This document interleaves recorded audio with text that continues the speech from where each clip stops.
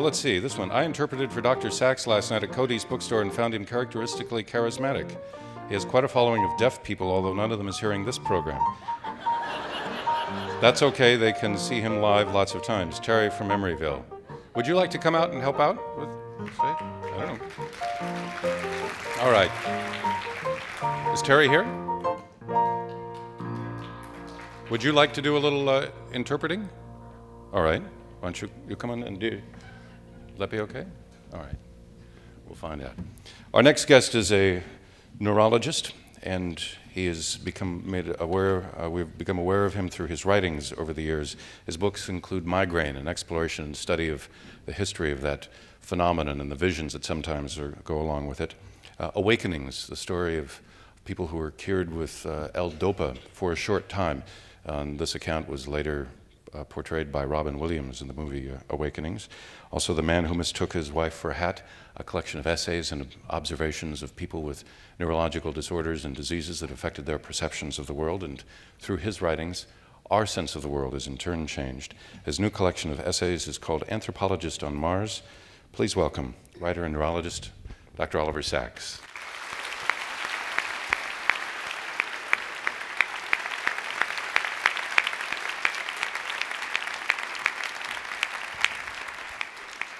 Thanks for coming to West Coast Live today.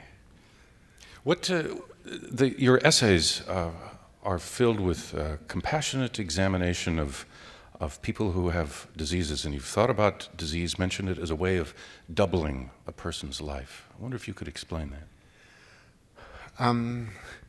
Well, sort of in earlier books, I've just seen disease as destructive, and obviously it is in the first place. But then I think people may sometimes reconstruct themselves and their lives in different ways. The first essay is about an artist who suddenly lost all color vision, only saw in black and white, and felt devastated by this, felt it was the end of him as an artist and a man. But then the black and white world became, which was first was horrible, became very beautiful and inspiring to him, and he became a great black and white artist. And everyone sort of spoke about this extraordinary, the old man has got into the strange black and white period. It's his greatest. Very few people knew there was a neurological disaster behind it, which had sort of been turned to creative use. Much of your, the idea that the brain is capable of taking adversity like that, or a challenge, or something that becomes a deficit, and somehow working around it to another solution to survive. Well, I think now we see the brain as much more plastic, and as having all sorts of possible alternative paths. And, and I think it's very exciting to try and encourage these if the original path is blocked or destroyed.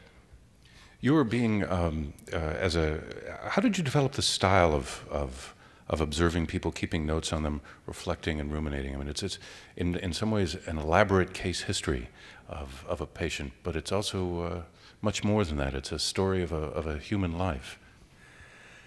Well, I think it's a rather old-fashioned form of medicine, and it's how things used to be in the last century, when the individual was always the center. But I love describing, and I love biographies, and I love histories. I always have, and I think this sort of slotted into medicine. But so much of medicine consists of statistics now in huge series, but I think these individual stories are crucial. So much of medicine also before, when it was trying to examine neurological problems, dealt with physical symptoms, what was external, what could be felt, what could be just observed.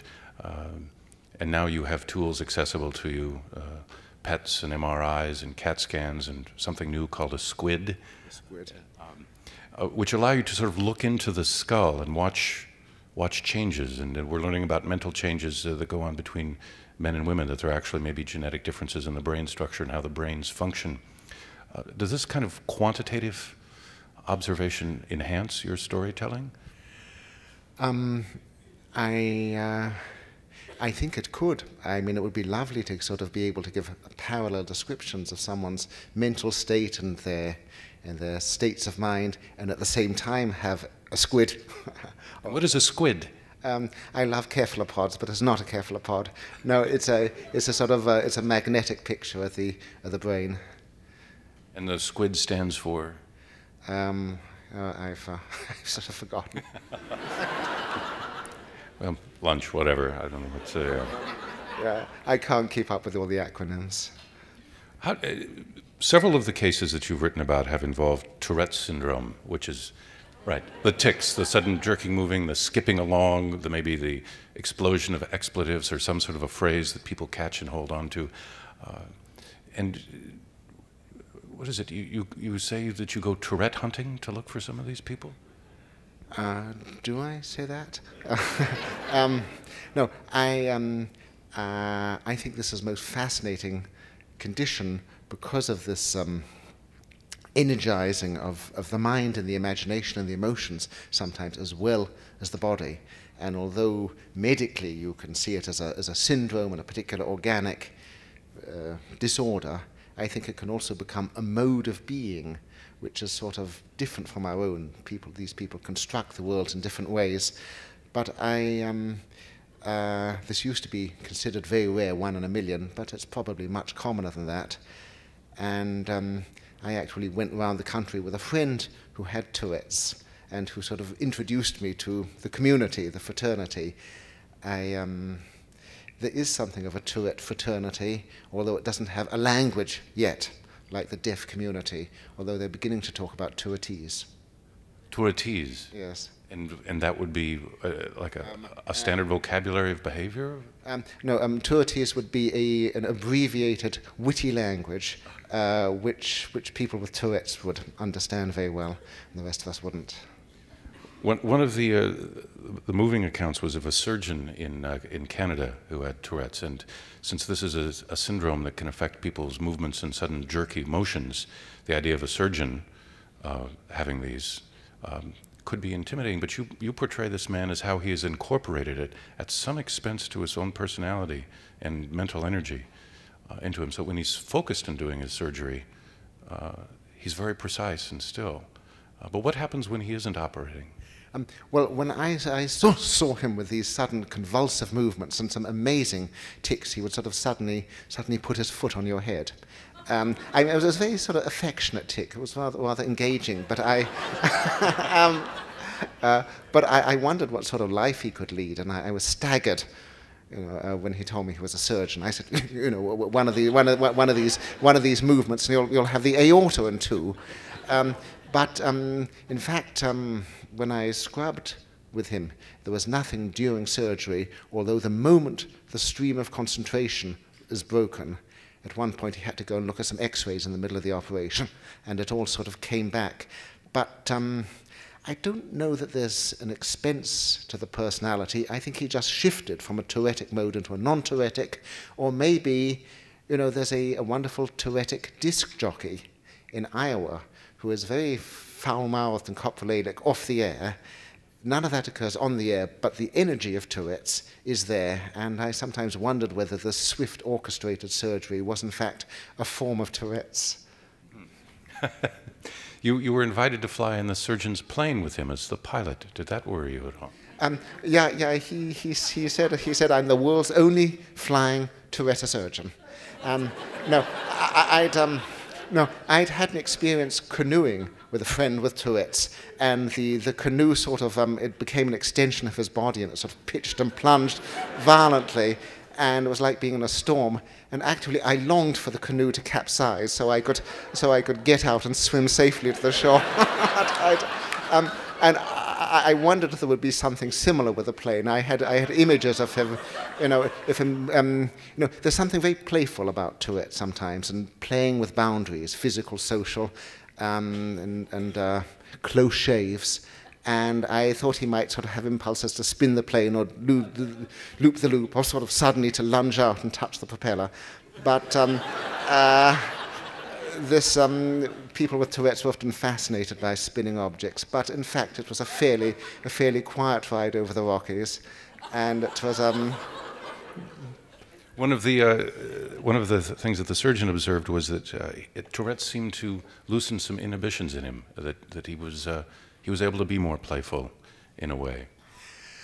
Well, Tourette's is complicated, but in some sense I think it's rather easy to imagine because all of us have impulses, and in Tourette's, I remember, for example, with a Tourettic friend of mine in Toronto, we were passing an outdoor cafe, and there was a woman about to sink her teeth into a delicious cheeseburger.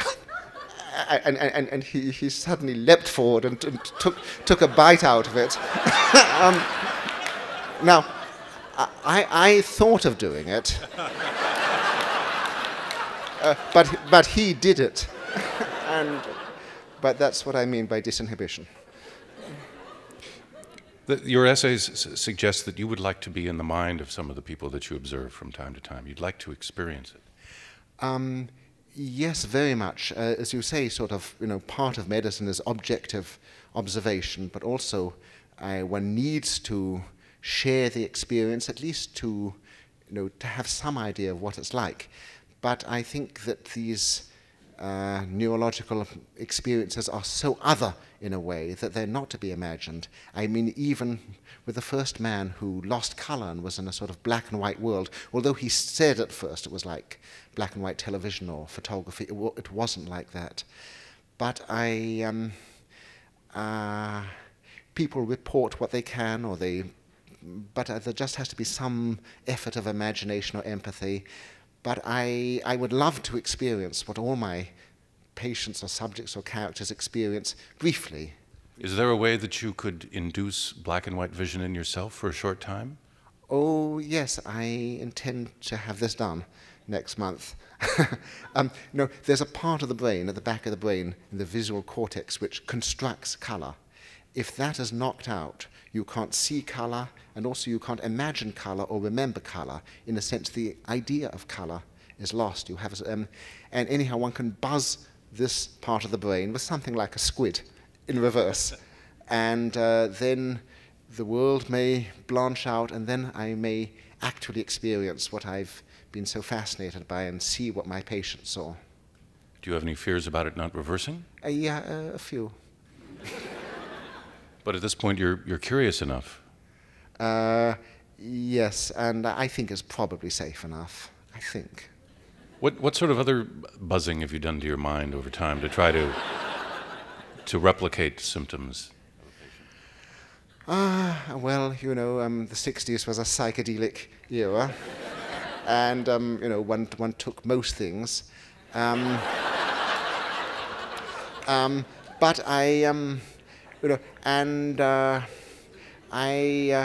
I think I probably couldn't have understood some of the experiences, say, of my awakenings patients on L-DOPA if I hadn't had something, sort of vaguely analogous myself.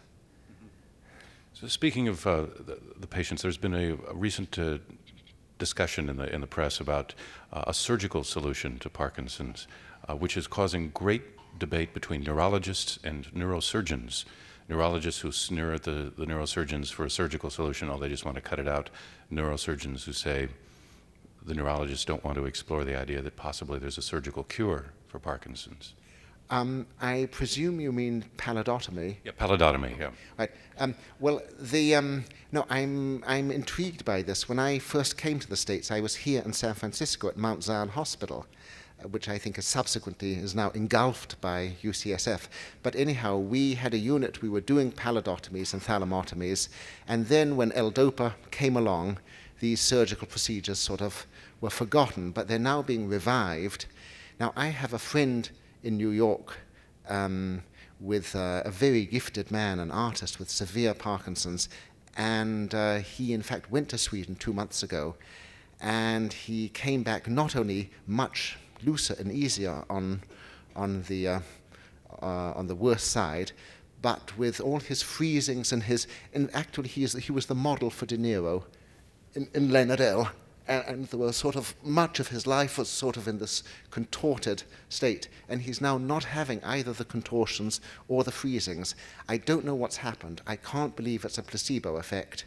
He hasn't been able to drive his car for 10 years, and he drives it now. So at least in him, something happened. Why it happened and what's happened, I don't know, but I believe my senses. I wouldn't care to generalize, And and I'm very much a believer in describing just large numbers of individuals and their differences.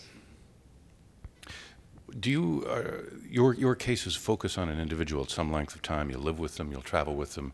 The case of Stephen, the autistic artist who was able from the age of 13 to draw incredibly precise drawings of London, and you travel then with him. You traveled with him to Russia to see how he behaved there. How much time do you tend to spend with somebody that you're writing up one of your cases on? Well, Stephen I've known for 8 years, and although I would only see him at intervals, incidentally, he was here in San Francisco. He liked the Pyramid building. He said it was like an isosceles triangle. It was very strange hearing this from someone who was almost non-verbal, but he doesn't have the social and the emotional language, but he has the geometrical language. But I will probably spend sort of hundreds of hours, and I think one needs to if you're really going to try and enter someone's life. I should say that my life doesn't entirely consist of these sort of exotic, sort of jet-setting neurological adventures. I also have a sort of stable neurological base in the Bronx, with my 700 or 800 patients with chronic disease, whom I've been with now for 29 years. Are they as favorite to you as the more exotic cases?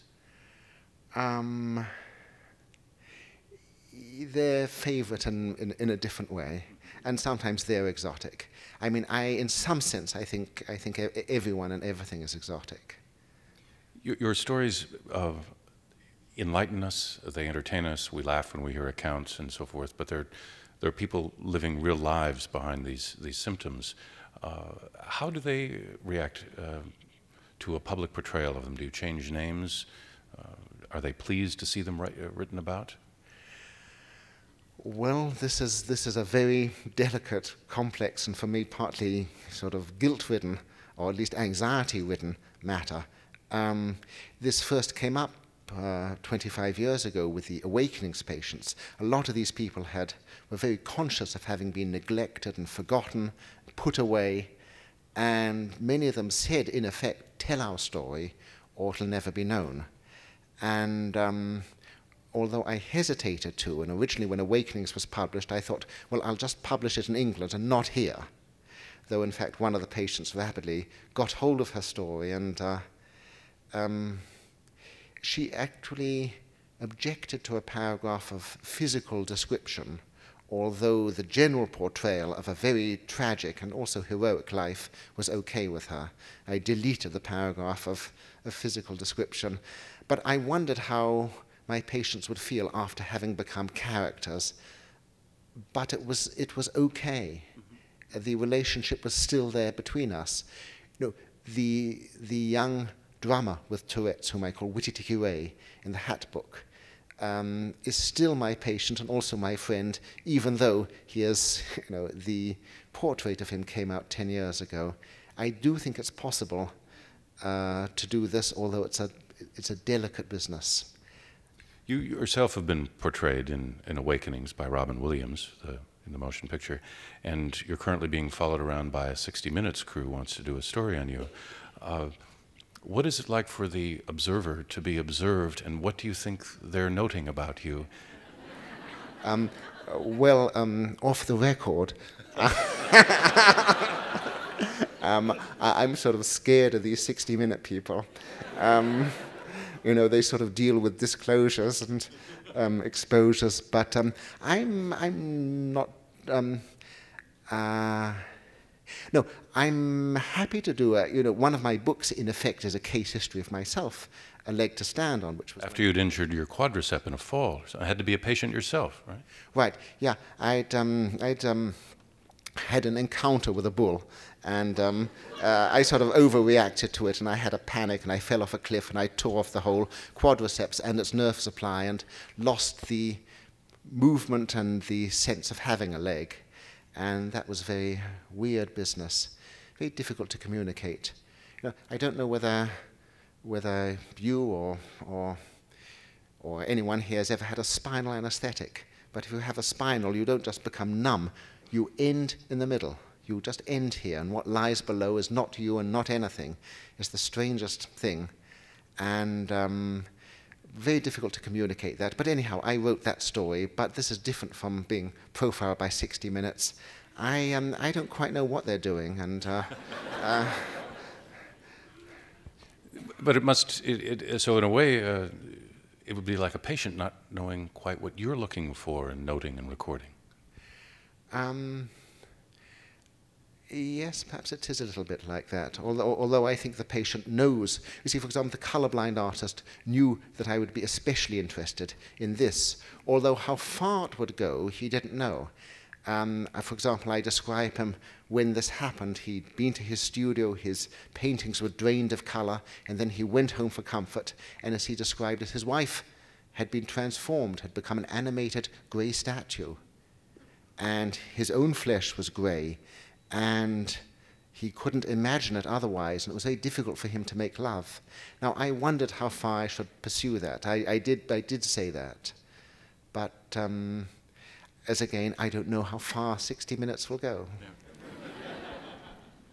One of the aspects of your father's medical practice that he was loath to give up when he was, 90, was the practice of house calls. For him, that was the most important part of medicine in England in what, I don't know which decade that was. Well, it was very nearly this decade. No, the old man lived to 95, and he was very, very energetic till the end. When he was 90, we said, well, at least give up the house calls. And he said, no, he says, I'll keep them, I'll give up everything else.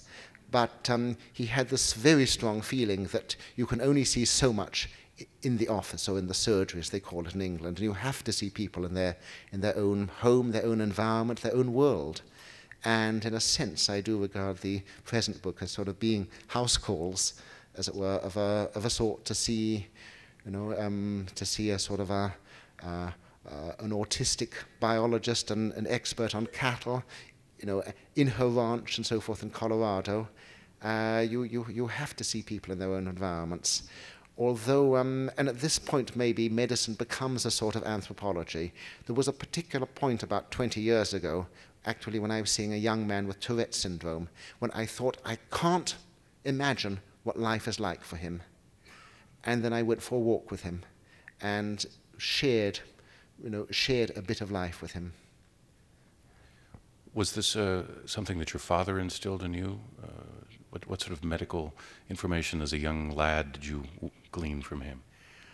Yeah, I used to love going on house calls with my father, and I think and my parents also both medical storytellers. So I guess this is in my blood. Your mother was a surgeon. How did she influence you in your career? Well, at one point she hoped I would be a surgeon, but I'm incurably clumsy, and that didn't work out. But she was also a storyteller, and I remember telling her all the stories of awakenings before I wrote them down, and she would listen, and she knew all the people well. And would she guide you, suggest questions, a line of inquiry? She'd sometimes do that, or she'd sometimes say, that's not real, that's not right. And 3 words like that are sometimes enough. Do you find that these neurological problems and symptoms and disease exist in people regardless of social class? I mean, if you have a practice that extends from ranches in the West to the Bronx, there must be an extraordinary range of life that your practice cuts across. Yeah, though I think in the way some disorders sort of cut across or transcend all the barriers, I felt this very much last summer when I visited an island of the colorblind in Micronesia, a little island called Pingalap, where a quarter of the population carry the gene for total colorblindness, for black and white vision. But I went, this is extremely rare, 1 in 50,000 of the general population, but I went with a Norwegian colleague who himself has this. And when he got to the island, he found his brothers and sisters, as it were, these naked achromatopes on a coral atoll, and they immediately recognized him. And it was wonderful to see that, at some level, beyond all the differences of culture and everything else, they shared they share the experience. That's been what is some people are trying to describe as the categorization of genetic race, that we're actually more linked to people with similar diseases and syndromes than we are by culture or skin color, that somebody with Tay-Sachs in South Africa is related to somebody with Tay-Sachs in Sweden, and that's the genetic linkage that can form a group, just as your Scandinavian friend went to the atoll. Well, it goes both ways. I mean, some groups are sort of, I think, purely cultural, and others purely biological. I mean, it's usually a mixture. I'd like to know a little bit more about your day-to-day life in the Bronx. Do you see patients over several hours at a time? Do you spend a day with one patient in the Bronx for 8 hours at a stretch? My day starts with a swim. I get to the hospital early. I usually see 3 or 4 patients in the morning. And then I usually go for a walk in the botanical garden. I sometimes go to the Bronx Zoo. And then when I come back, somehow narratives have formed in my mind. And then I write them down. And I tend to do the same in the afternoon. I do this 2 days a week. And then 1 day a week, I will perhaps see research patients with whom I may spend much longer. For example, when I go back next week, I'm going to see 2 children, a little boy and a little girl, both achromatopes, both totally colorblind. And I will spend several hours testing them, and then I just want to sort of stroll around New York and spend a few days with them to know how it is for achromatopic children in New York, as distinct from achromatopic children in Pingelap and achromatopic children in Norway. Do you have any theory at this point? Any prediction of how they'll be different? None at all. I'm not a very theory-driven person. I mean, people are always saying, Sachs, where's your general theory? Let me guess, those are your esteemed colleagues. Right.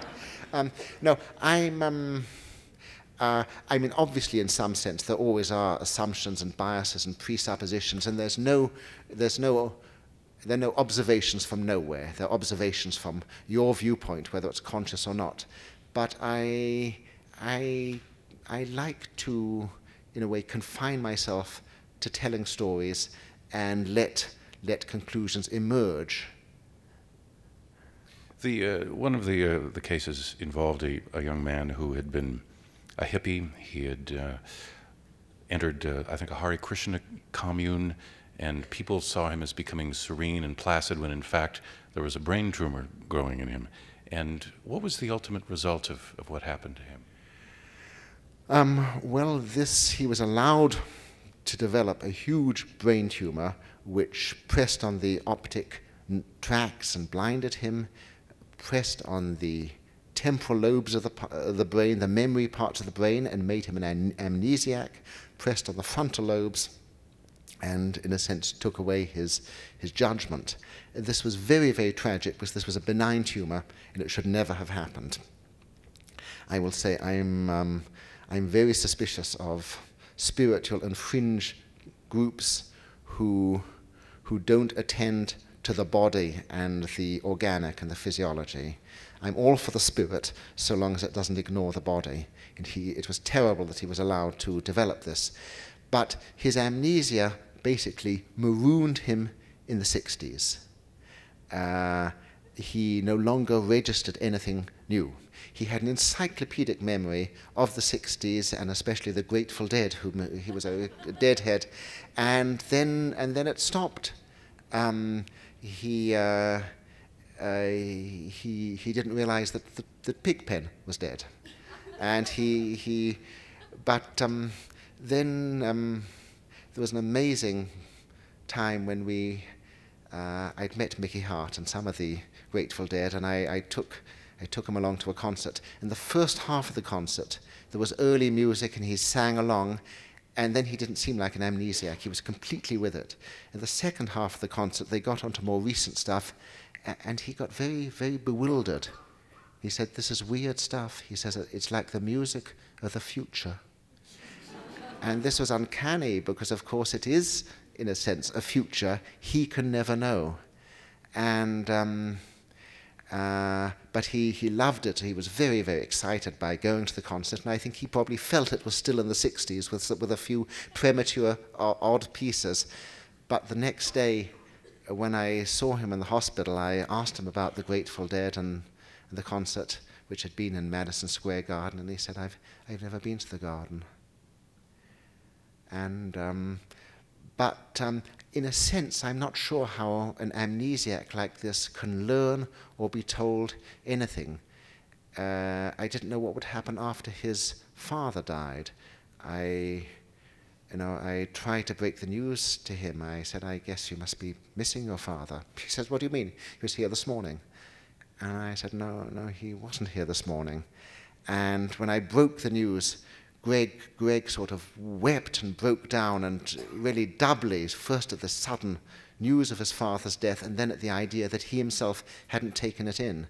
And I left him with his thoughts for a few seconds, and when I came back a minute later, he had no memory of the conversation. And I thought, will he be able to mourn? And because mourning involves holding on to a memory. Oh, absolutely. And and sort of, in a way, letting the connection sever slowly. I think, though, in some sense, he has mourned, although I think it's not at the level of explicit memory, but at some implicit level, which even people with amnesia can live at. I want to catch up with you on one thing. As I recall, you were a heavy weightlifting champion here in California? A long, long time ago. What was the amount of weight? Well, there's a lift called the deep knee bend or squat. They used to call me Dr. Squat. And here, actually, in San Francisco, I got the Californian state record, which was 600 pounds in 1960. I regret that I ever touched a weight.